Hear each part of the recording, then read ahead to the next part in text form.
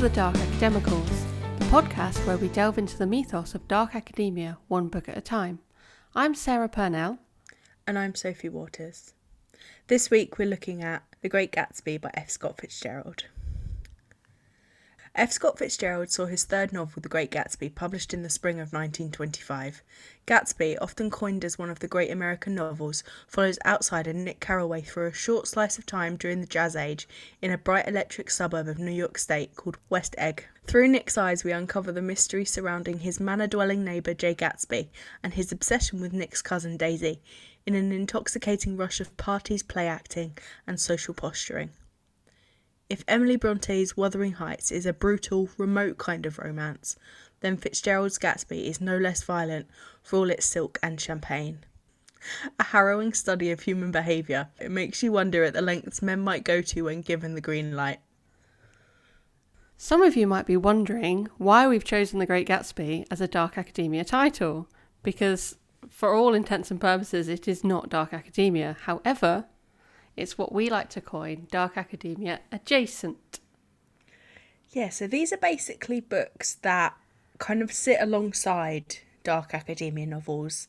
They might share themes, aesthetics, parts of an aesthetic, atmosphere, events, situations, but it's not dark academia. And yet there are still those connecting threads and those parallels and also sharp contrasts that we think make really interesting comparisons between these novels. Yeah, I think you'll definitely understand it better once we start holding it against our criteria of what does and doesn't make a dark academia novel. It does start to make more sense when you run through. And I think the fact that it does feature in The Secret History, which is our seminal text, I think makes it worthy of kind of digging into some of the influences that inform the writing and characters of The Secret History. Welcome to the Secret History fan club. Because it's Richard's favourite novel, isn't it? Yeah. And he reads it during The Secret History. But on the surface, The Great Gatsby is a tragedy. It's a tragic novel. It's a Jazz Age novel. It's the great American novel. It's a literary text. I did lots of Googling and research to see how this novel is coined, because it's such a famous text that it is just The Great Gatsby, isn't it? It doesn't necessarily naturally fall into a genre. I think it's definitely one of those books that's kind of like a foundation or a building block for a lot of other genres that came after it. Yeah, absolutely. It's another seminal text, really, isn't it? Yeah. Because I know it's not one that's studied over here very often, but I think it's pretty much studied in every American high school, isn't it? Yeah, I think it's banned though, or it was banned in certain schooling institutions, I read when I was doing the old Google. And if Google says it, it must be true. Obviously. Oh, that's interesting. Not surprising, but interesting. Because, oh no, that's a spoiler for a tidbit I've got later. Haha. Not gonna say that one. So, I guess we should get into the nitty-gritty. Yeah. And start comparing The Great Gatsby to our tenets of dark academia and see how it falls. What makes The Great Gatsby a dark academia title? Or a dark academia adjacent title. True. The first on our list is a higher education setting, or often on campus, in elite or exclusive in some kind of way. And it's definitely not that. Yeah, quite clearly not. But I think there is a lot of emphasis on kind of these elitist kind of establishments. So there's a massive vein throughout the whole book of Gatsby being an Oxford man. And this is really important. Nick and Tom know each other from Yale. And it seems to be one of the key things to these men's successes is that they went to appropriately elite colleges as well.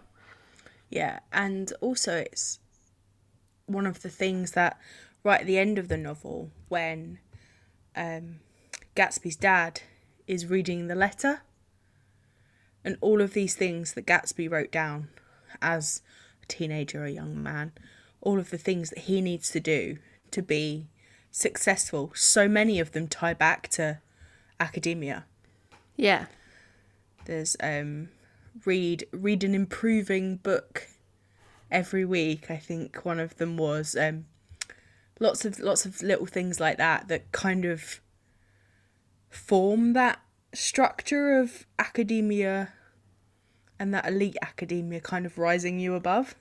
Yeah. And I think the Oxford mention is important because Oxford's almost like held aloft in such a way. It's almost above any other establishment. It's like, how could someone like Gatsby, who I think they can almost like smell that he's not actually who he says he is. Do you know what I mean? Like they can see that something's not as it seems with him, but they cannot figure it out. And I think as well, there's that sense like how could he possibly have gone to Oxford? It's like if he'd have chosen somewhere else, even if I don't know how old some of the American colleges are, but maybe even if he'd have chosen Harvard, like it wouldn't have had the same. Or Princeton or one of the other Ivy Leagues. Yeah. But especially as well, choosing an English school. Yeah. In 1920, it's not a case of, I was going to say a quick flight, but I mean, it's still a 9-hour flight. But but you can't just hop across the Atlantic, can you? And study abroad as easily in the 1920s, especially when there's just been a war. No, that's true. It was a very different kind of situation there. I think he could also hide in that, though, because it would be harder to trace. Oh, yeah, true. Couldn't prove it or disprove it, really. Yeah. I think a lot of Gatsby hinges on that. Yes. That you can't prove his lying. You can't discredit him because he really gives a straight answer. Yeah. Especially when talking about how he makes his money. Yes. I mean, even down to his name, like, it's not wrong. Like, he's not lying about his name. It's just not his quite name. I'd actually forgotten that until I reread it. Jimmy Gats. Yeah. Because it's not too far off, but it's a very, very different name. Yeah. And it gives you a different image, doesn't it? It does. When it comes to old Gothic architecture, there's definitely not any of that. No. I mean, because the novel's set around New York City, Long Island, and I don't think we leave New York at all. No. But the architecture's very grand. It is very grand, yeah. I'm thinking obviously Art Deco. It's all probably, a lot of it's going to be newer built, but it's in such a way that a lot of it probably does take reference point from Gothic and Italian, possibly. I'm not sure. I'm not up on my Art Deco. No, architecture. It's basically it's new and dripping in money. Yes. The main kind of old buildings in New York that are like faux Gothic, because it's not, modern New York isn't old enough to be Gothic. There's a massive church on Fifth Avenue, and it's like a stone's throw from the massive glass Apple store, and it looks really odd in the middle of Fifth Avenue. But I think Gatsby's manor is interesting in itself, though. I think it has some of those Gothic elements in the way that it becomes a character in its own right, and how it's very much a living, breathing creature when it's full of people, all its lights are on, and then suddenly it's like a hollow shell. Yeah. It's very indicative of Gatsby's mentality, I think. Yeah, definitely. And I think some of the elements of the personality that Gatsby puts on is very old academia. Actually quite like English, kind of Victorian, Edwardian English, like old sport, his preoccupation with his car. That's a very kind of gentrified English thing, isn't it? It is. And all his books are real. There's that fellow in his library just like pissed as a fart, taking books off the shelf and being surprised that there's actual pages in them. I reckon Gatsby probably has read quite a lot of them, because it's not like he actually turns up to his own parties. That's true. He just hides. Another element of dark academia is a preoccupation with classical studies, whether that's Latin, Greek, English literature, philosophy, something like that. And we don't have that in a clear, linear presence in the novel, but I think thematically there are huge links to the ancient Greeks, because one of the main threads running through this, I think, is the idea of fate and destiny and doom, almost. Yes. Which is very Greek, and, you know, Gatsby essentially brings about his own downfall. He does. In a very Greek way. I can't think what... Is that hubris? That's hubris. Not hubris. It is hubris.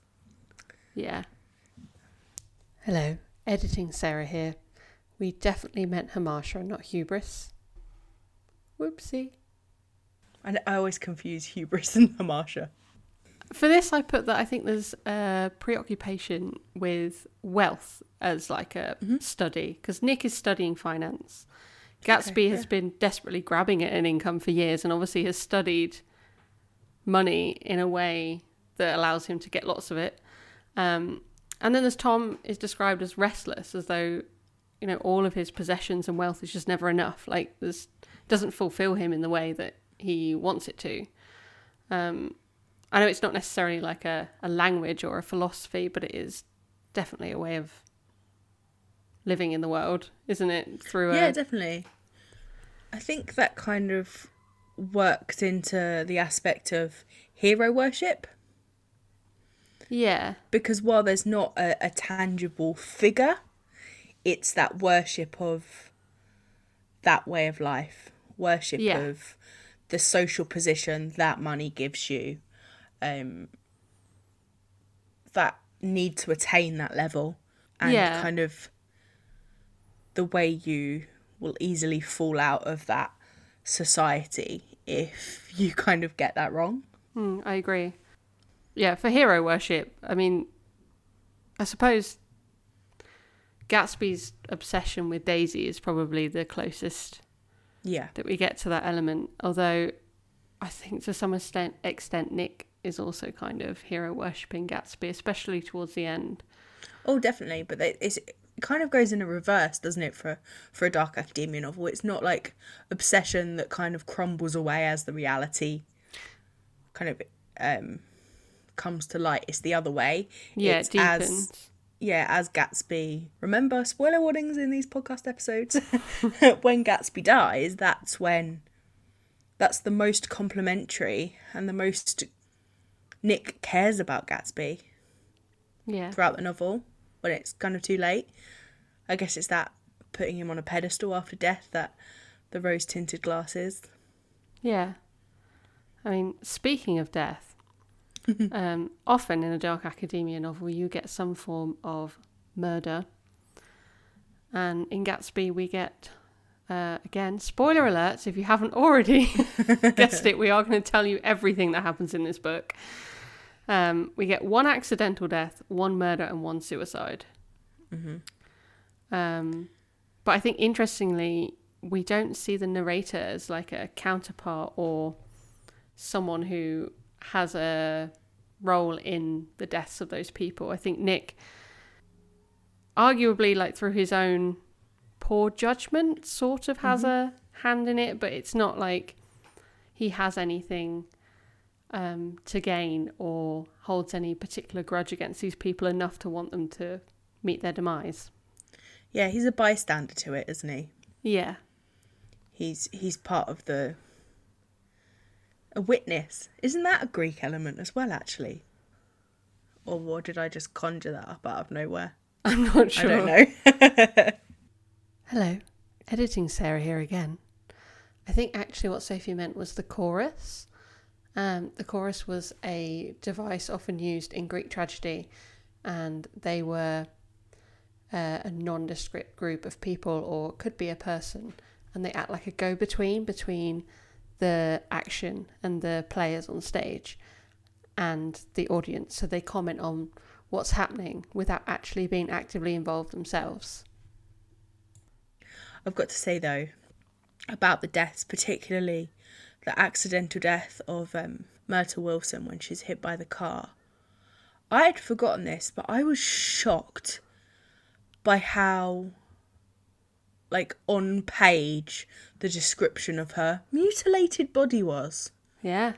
And it was also very, this is something we're going to touch on later, but very kind of female-directed violence in a way that we don't really see around anybody else. Yeah. Because they talk, I don't even know if I want to say it. They talk about her breasts like barely hanging on or barely being attached. And it just felt really sexually aggressive to me. Yeah. Like, really violent in a way that was not present on either of the other deaths. Yeah, I think it's definitely gratuitous, and I don't see the benefit to having that on page. No, there wasn't any, I don't think. It's a shock factor, I guess. Not needed.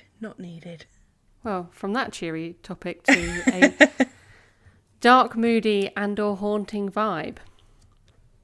It's not a book that you would ever think of as being dark and moody or haunting in a traditional sense. Like in the normal sense, when we read these kind of like brooding dark academia titles, you instantly know it right away. But I think the narrator in Nick, we get this kind of Saturnine temperament. Do you know what I mean? Like he's just he's not morose, but he's just, and not cynical, but it's almost that. I don't know how to explain it. I know what you mean. I think there is a haunting vibe as well. Like, Gatsby clearly haunts Nick. And Daisy and what Gatsby has lost with Daisy, this life that he missed out on, haunts Gatsby. And from the very beginning, like, those opening words kind of set you up for doom, don't they? You know from that opening line that this isn't going to end happily. Another element that is prominent in dark academia titles is old money and how it collides with new money or no money. And that is definitely a huge one for Gatsby. Yeah, this book is just all money. Yeah. It's basically a kind of touch point of Jazz Age novels, isn't it? Yeah. That influx of new money and also the recovery after the First World War and the Depression, and because the Great Depression's late 20s, isn't it? 28? I want to say. The Wall Street crash was in 28, I think. Yeah. Hello. Editing Sarah here again. Third time's the charm. I'd just like to point out that I had no clue which year the Wall Street crash was. And when Sophie said 1928, I said yes and hoped for the best. August 29. I was close. So Gatsby hits that sweet spot in between, like, the war and the Depression. Yeah. Yeah. So the people that have made the money off of the war are sitting pretty, and the people that are lost did not. Yeah. I mean, there's a quote where Nick and Gatsby are talking about Daisy, especially her voice. Nick seems to be quite preoccupied with her voice. I think he mentions quite often the sound of it. Yeah. And Gatsby says, "Her voice is full of money," he said suddenly. "That was it. I'd never understood before. It was full of money. That was the inexhaustible charm that rose and fell in it, the jingle of it, the cymbal song of it. High in a white palace, the king's daughter, the golden girl." That's there's intense, a lot, isn't it? There's a lot to unpack in that. I mean, it says a lot about the differences between Daisy, who is old money, and then Jay and Nick, who are, I mean, Nick's technically old money, but his family aren't as prominent as like Daisy's. Yeah, and he doesn't have are. that much access to that money. His life is being paid for by his dad, but it's not like an account he has access to, is it? So. No. I think you just notice the difference, don't you, between those being born and brought up with money, and it is just almost their whole personality. Yeah. Whereas those trying to grab at it or even pretend to be it. Because I guess it does shape you, because it is part of becomes part of the society that you live in and your education. So it is reflected in how you speak and what you say and things like that. I think there's also... I really enjoy that description of her voice, especially the jingle of it, because it just makes me think of like a pocket full of change. Like that's just what she sounds like. Yeah, it sounds quite annoying to me, to be honest. But doesn't he also say later in the novel, I think it's when they're at the plaza, and it says something about like the harsh kind of almost graveliness of it when she's upset. It's an odd book though, because not a whole lot happens. No, it really doesn't. It's very short as well. Yeah, and a lot of what you see on page is just quite mundane, really. I guess it hinges on those relationships between the characters, doesn't it? Yeah. We get to talk about my favourite topic, the weather. We get to talk about the weather. And there is weather in this book. I get really excited when there's weather. The suffocating heat of a summer in New York. I mean, I've never experienced it. I don't really have a desire to. But the fact that people leave the city to get away from it speaks volumes to me. Like, I don't want any part of that, thank you.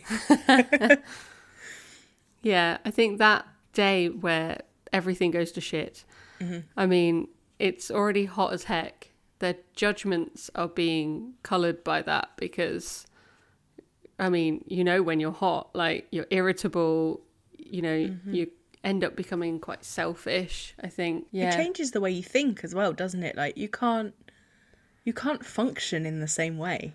No. Because your body's desperately trying to keep you alive. Yeah. We also do get rain. It rains something awful on the day that Daisy comes over to Nick's to meet Gatsby.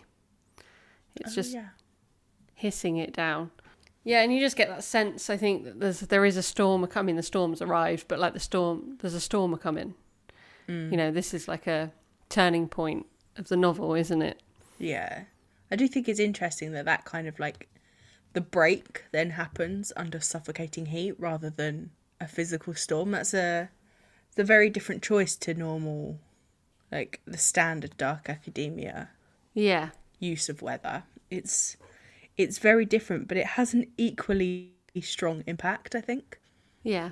Because it feels claustrophobic sometimes, especially in that hotel room in the plaza. Yeah. It feels cloying and kind of charged. Yeah, and I think the weather is mostly, I mean, it's not even remarked upon other than on those days of contention, which I think is interesting too. Yeah, it's used very cleverly. Yeah. The final tenet of dark academia novels that we want to look at is underdeveloped social skills, or the protagonist being portrayed as an outsider. Ding, ding, ding, ding. We have a winner. Yeah. We have two big outsiders, Gatsby and Nick. So, as I've mentioned before, Gatsby literally hides at his own parties. Like, he doesn't necessarily invite people. They just turn up. He's like, no thanks. And he goes to hide. But he still takes delight in the fact, in his parties. It's a very obvious social awkwardness there. Yeah. I mean, he's just throwing these parties on the hope that Daisy will visit one day. Yeah, that's it. That's why there's an open invitation for everyone. Yeah, that is true. I think he probably gets a kick out of it as well. Like, he's got the money to do this. And he goes all out every time. Like, it's a show-off moment as well, isn't it? It is. I think part of the reason, though, for him to hide away is it gives less opportunity for that bubble to burst. Like, they can come up with all the kind of rumours they want about him, but they'll never learn the actual truth if the man himself is never there. Yeah, true. And I guess that builds the legend around him, doesn't it, as well? Yeah. But a complete opposite to Nick, really. Yeah, poor Nick, squashed in a small cottage between the grander mansions along the shore. Like, he's just an oversight. But that makes him the perfect person to be the fly on the wall type character. Like, he's so unoffensive that he just kind of gets... I meant like in his social standing, do you know what I mean? Like his position in the novel. Yeah, is so unoffensive that he can just get carried along by these bigger characters and just kind of observe everything that's happening. No, the character himself is rather offensive. And he is shockingly like Richard from The Secret History. Which is interesting because I'm pretty sure in The Secret History, Richard actually compares himself. I did save it. Oh, I knew I'd need this. So, the Great Gatsby is Richard Papen's favourite book, and he rereads it early on in The Secret History. And he says in the book that he finds certain tragic similarities between Gatsby and myself. He compares himself to Gatsby, like of all characters. He's a Nick all over. He is not a Gatsby. Yeah, which I think is really irritating. That is irritating. It is irritating. It is irritating. Because he's putting himself as the tragic hero, the star of the show, when he is an observer. He's a vehicle for the story. Yeah, which is interesting. I mean, it makes his obsession with Camilla make a lot more sense if he sees himself as a Gatsby character. Oh, that's true, yeah. Because I could see Camilla as Daisy, actually. That's Yeah. Interesting. Interesting.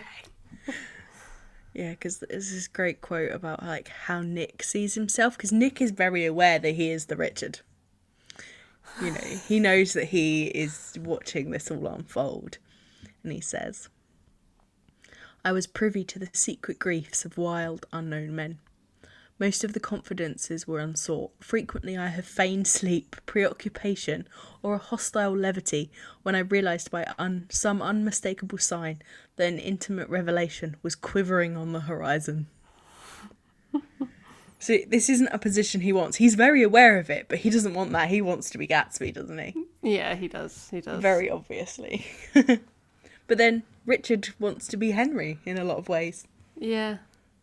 So, but Gatsby would never want to be Nick. That's true. Oh, I love a tangle. An intertextuality tangle. An entanglement. I think what's really interesting as well that F. Scott Fitzgerald was also an outsider. I read this really interesting article with... It's actually like a transcript of a radio interview with an author who wrote about Gatsby. Her name's Maureen Corrigan. And she wrote a lot about F. Scott Fitzgerald and like his biography and things, as well as the novel itself. And I'd never really thought about it this way, but she highlights him as an outsider too. Because he never achieved the literary stardom that he was expected to. He slid into alcoholism. His wife was institutionalised for most of her life, Zelda Fitzgerald. He was even denied a Catholic burial because his novels were deemed too risque. Wow. It actually took Fitzgerald's daughter, Scotty, actually had them reburied together. And apparently on their slab, it has the final lines from Gatsby. Oh. Which is quite sad and depressing, because they're not hopeful lines. They're not, but... Wow. It's a very cool tidbit, I think. It's very much look at me now. Do you know what I mean? Yeah. Because obviously he died in 1940? 40, yeah. Something like that. Yeah, so he never saw his career take off. I think Zelda saw it because she died in 48, I believe. So I think he was starting to get recognition as she died. They were both super, super young, doomed characters in their own right, really. I think we're pretty united in the two big criticisms of The Great Gatsby, aren't we? We are. The representation of women and the racism. Aye, aye. Like, So even if there is other stuff, these were too big and glaring to kind of look around, really. Yeah. Because there is not a single likeable or empathetic character in the novel. And yet the women are still treated even more harshly than the men. Yeah, they don't get a good treatment. They're not portrayed in a great way at all. No. I mean, you can chalk it up to some of it being because it's a book of its time, but there are also plenty of books written at that time and also before then that still manage to be respectful about the women that it portrays. Exactly. While also being truthful to the limitations too, but yeah. But usually those empathetic books are written by women, so... This is very true, yeah. And he didn't have... I actually haven't read any of his other novels, but I just have this impression that he didn't have a great rep with treatment of women. I don't know whether that's because he was part of, like, the gang of, like, Ernest Hemingway, who was notoriously horrific towards women. But that transcript I just mentioned, Maureen Corrigan actually says, in fact, that's one of the reasons why Fitzgerald thought it didn't sell well in 1925, because there are no likeable female characters, and women drive the fiction market. That's very astute. Yeah. That's very interesting. Yeah. And, you know, he might be onto something there. Yeah. He does have a very blinkered perspective. And I think it's not just that it upholds those patriarchal elements of society in the 1920s. It kind of reinforces and double downs on it. And I think that's where the problem is. Yeah, absolutely. Because I think you were saying that it's kind of a weird time for women. Yeah. It is an odd time because they're starting to see more freedoms. Like they have more opportunity to do more things independently from like their household or from their husband, and yet they're still required to be those kind of like maternal figures and be very wifey. Yeah. But also you can sort of dabble in this, but I don't know. It's just a very strange time to be a woman, I think. Yeah, because you could be a socialite. Yeah. You could go to the parties and everything, but you had to be beautiful.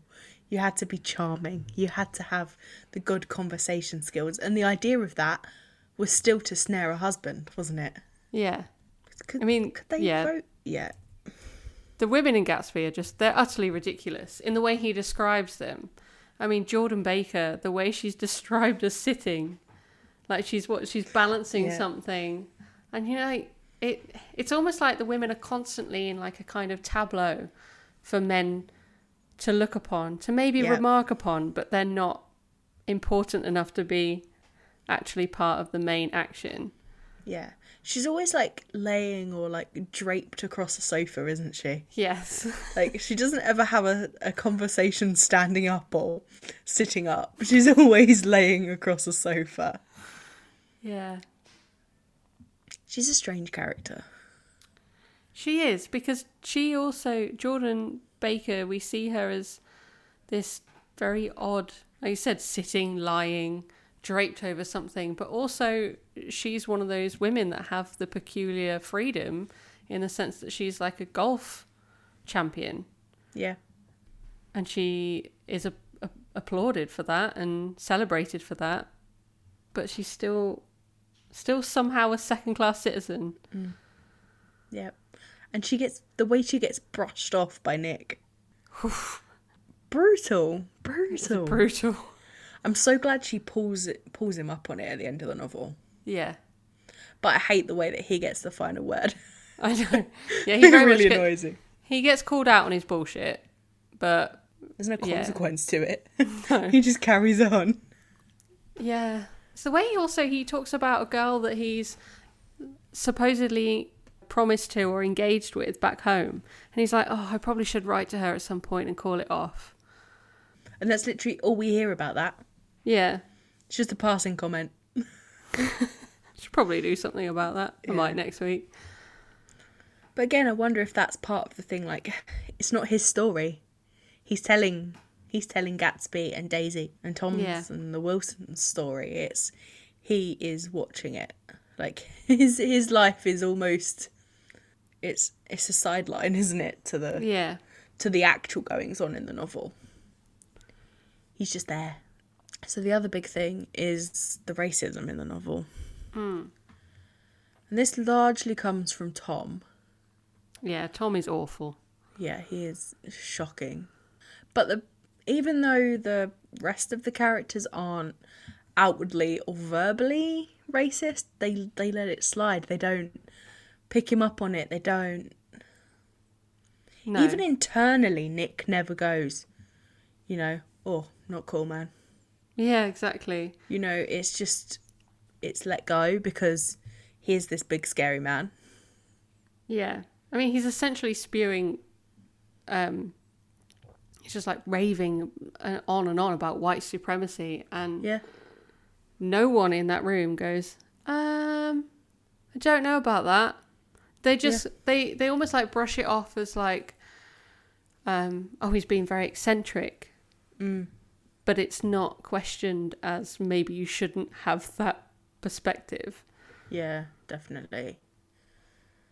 And I do wonder if it's a heavy-handed way of Fitzgerald kind of isolating Tom as a villain. Because Gatsby sees Tom as what's standing in between his happiness with Daisy. Yeah. And obviously Nick hates him as well. Because he's hateful. Yes. So, but it is a very obvious kind of setting up of Tom as the villain, I think. Yeah. In a really unpleasant and gross way. Yeah. I think it would have actually been more effective if the other characters had called him out. That would have planted him even further. Yeah, because he would have just gone even harder with it, I think. Yeah. Gross man. I just can't shake the image of him in these like riding breeches and like riding boots and a silk shirt. I don't know. It's just, I see him just stood on his little veranda bit and it's just gross. Just like a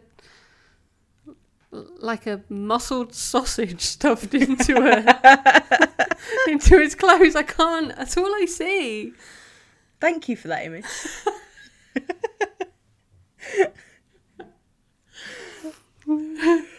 And actually, I remember when I read it the first time, I was convinced that it was going to be him that got offed at the end.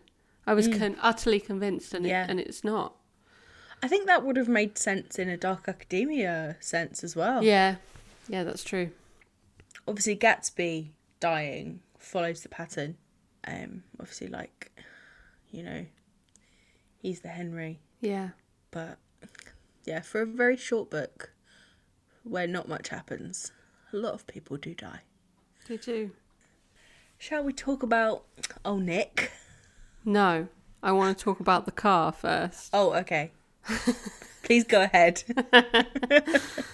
Well, I was thinking about like isolated elements or like little symbols or something in the book that I wanted to talk about. And the obvious one is obviously the green light. But everyone talks about the green light. So I was like, let's not talk about the green light. I want to talk about the car. I think the car is a very powerful and symbolic element.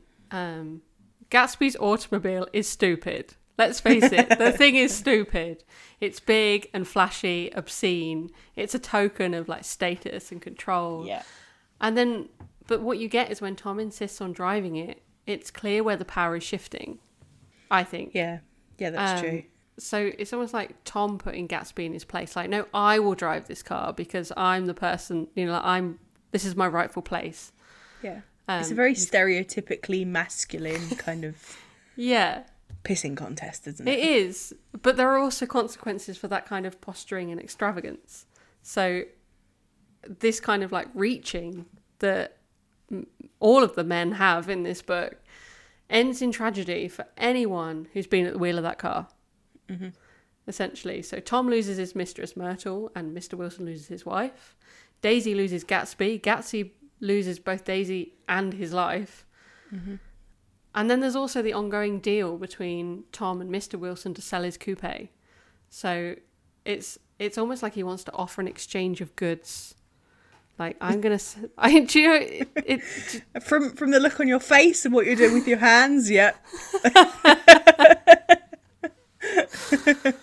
And I also thought it was interesting that both Jordan Baker and Daisy are both terrible drivers.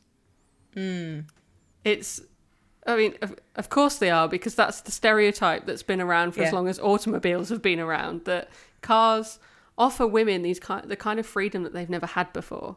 Yeah. And that's scary for men. So of course they're bad at driving, because women shouldn't be in charge of their own destiny. It's dangerous. Exactly. Someone will get hurt. It couldn't be less obvious, could it, in what he's doing with that? Like, no. Dude. I think it would be interesting, actually, because this is Fitzgerald's third novel, and he has 6. I think it would be interesting to see if his attitude towards women changes as his relationship with Zelda changes. Yeah. That would be interesting, actually. As he was writing Gatsby, I think this is when Zelda first went to sanatorium, or at least hospital. Yeah. In some way. So I do wonder how much of that is influenced. And there's also a lot of rumours about Zelda's involvement with the writing of the books. That's interesting. There are lots of bylines and kind of tidbits, and there's even, I can't remember where I read it. I don't know how true this is, but there's one of Fitzgerald's novels where Zelda is reported to say, that was lifted straight from one of my diaries. Rude. In the classic case of a husband taking all of the credit for the woman's work. Which is interesting. So I think that would be potentially enlightening. Yeah, I think that would be interesting. Now that we've talked about my vroom vrooms for a little bit, we can now talk about Nick Carraway, if you wish. Cool. So I think we've both said, Nick has that same simmering internal kind of gut reaction of being violent or creepy towards women that Richard does in The Secret History. Yeah.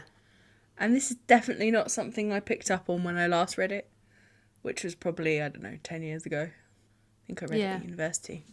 Yeah, I think the biggest red flag is when he imagines himself following women home through the city. Mm-hmm. And to their apartments. Yeah, right to their apartments, where they'll turn and wave or smile. No, that's just strange.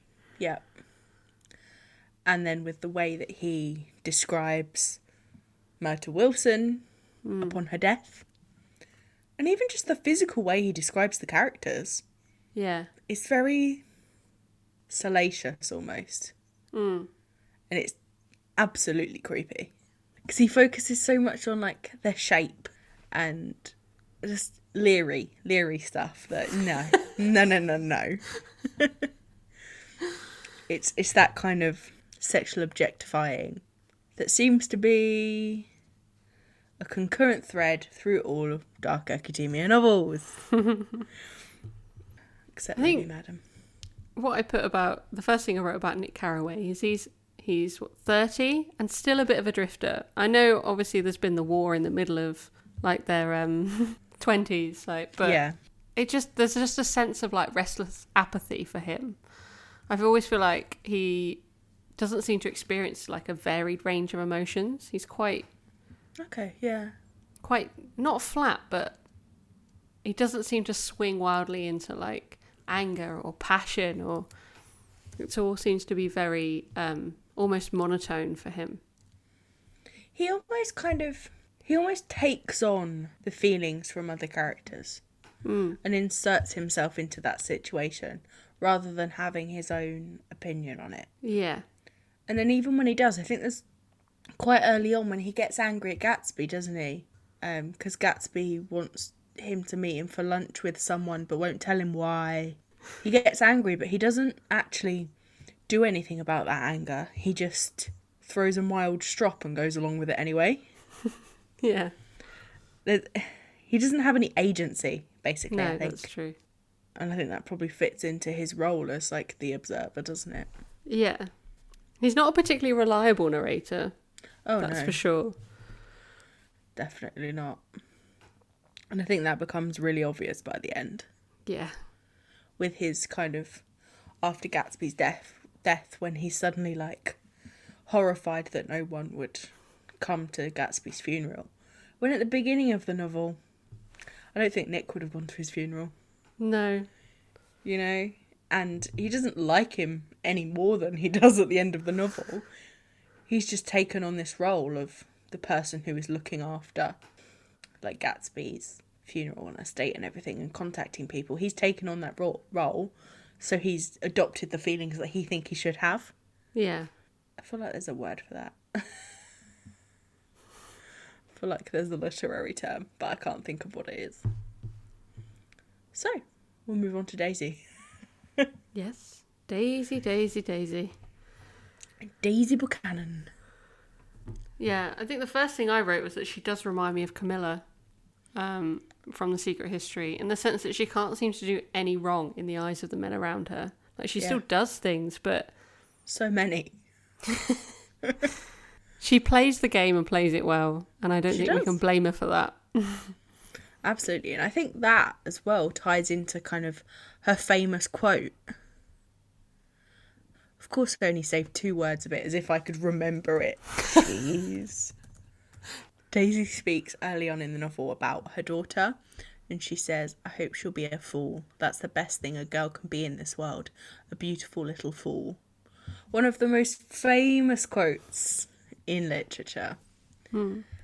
And I guess it never really occurred to me before, but this isn't Daisy being stupid or airy. I think it's actually quite sad, because she wants her daughter to be protected against the horrors of being a woman, and being a woman in this trapped period of time that we've already spoken about.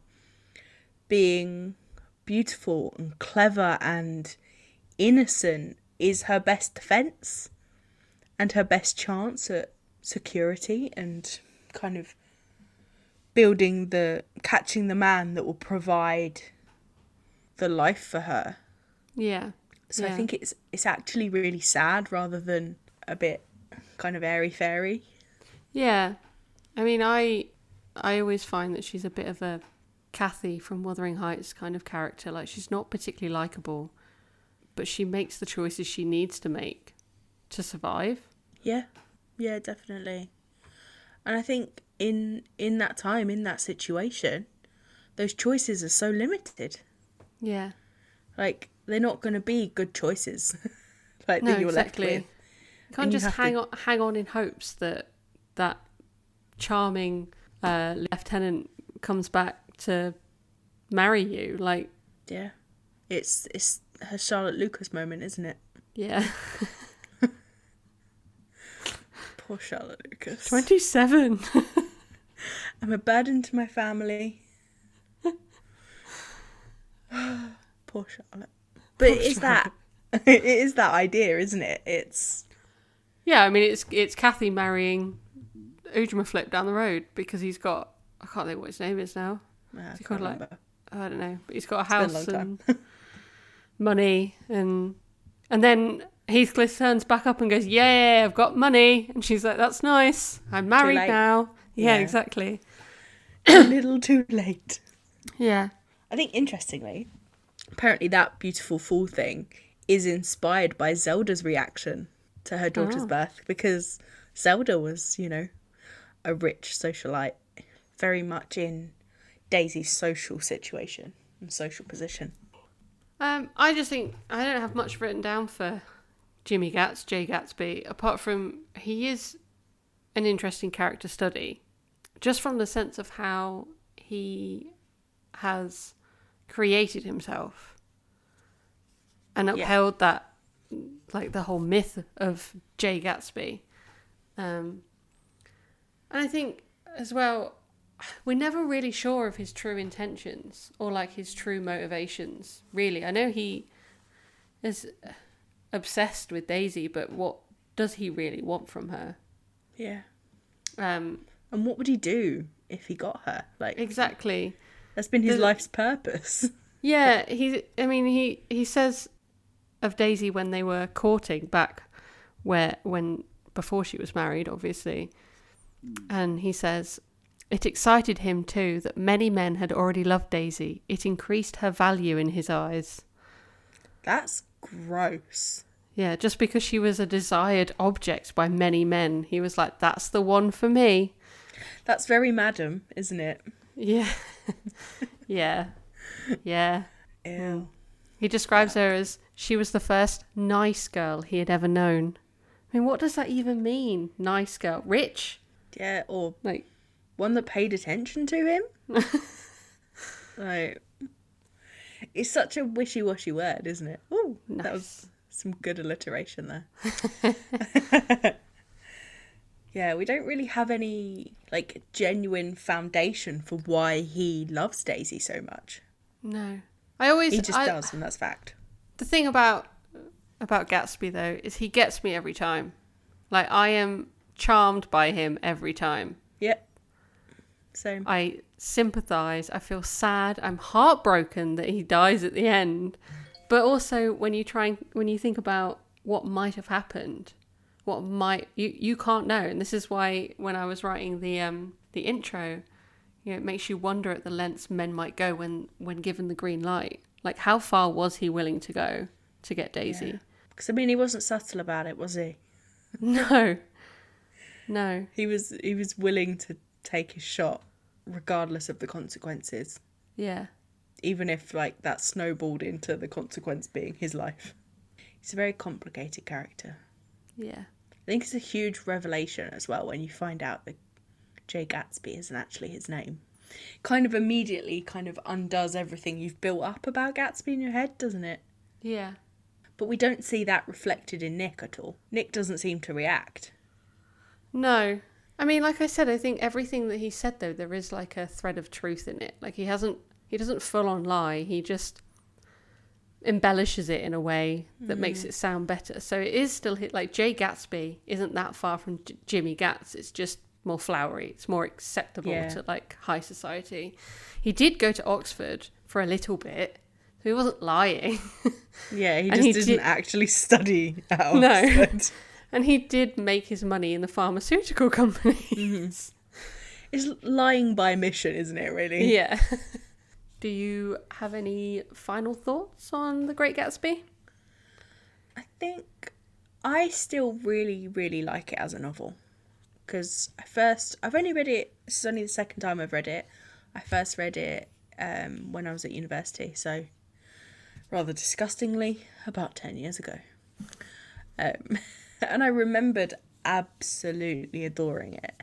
And I still really enjoyed it. I think, having studied a lot since then and being much more aware of my own leanings on, like, feminism and stuff, that jumped out at me in a way that made me like it a little bit less, maybe.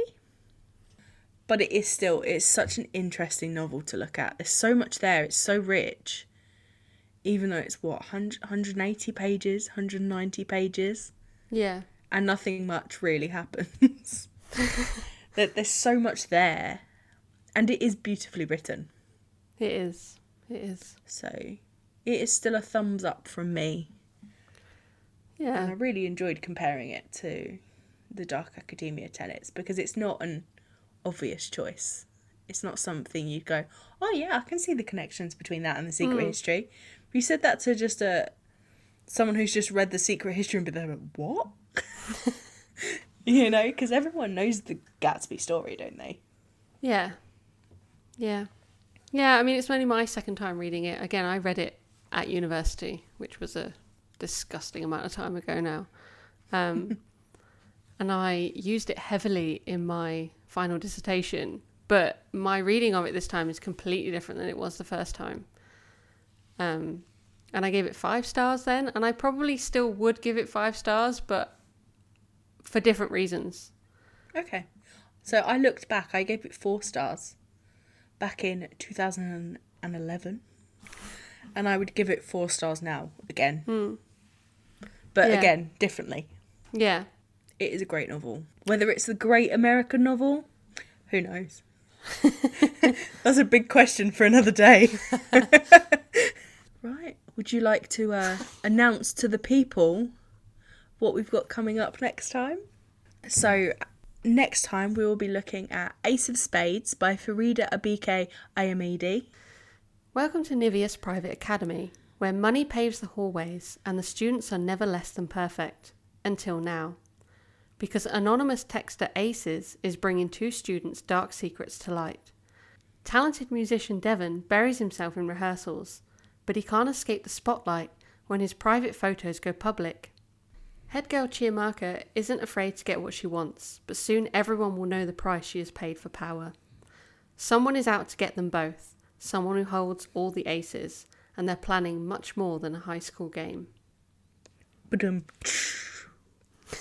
So excited for that. I think it's going to be really good fun.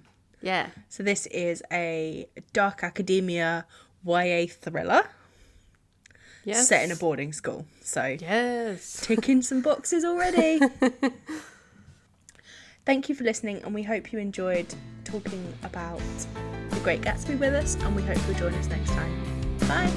Bye.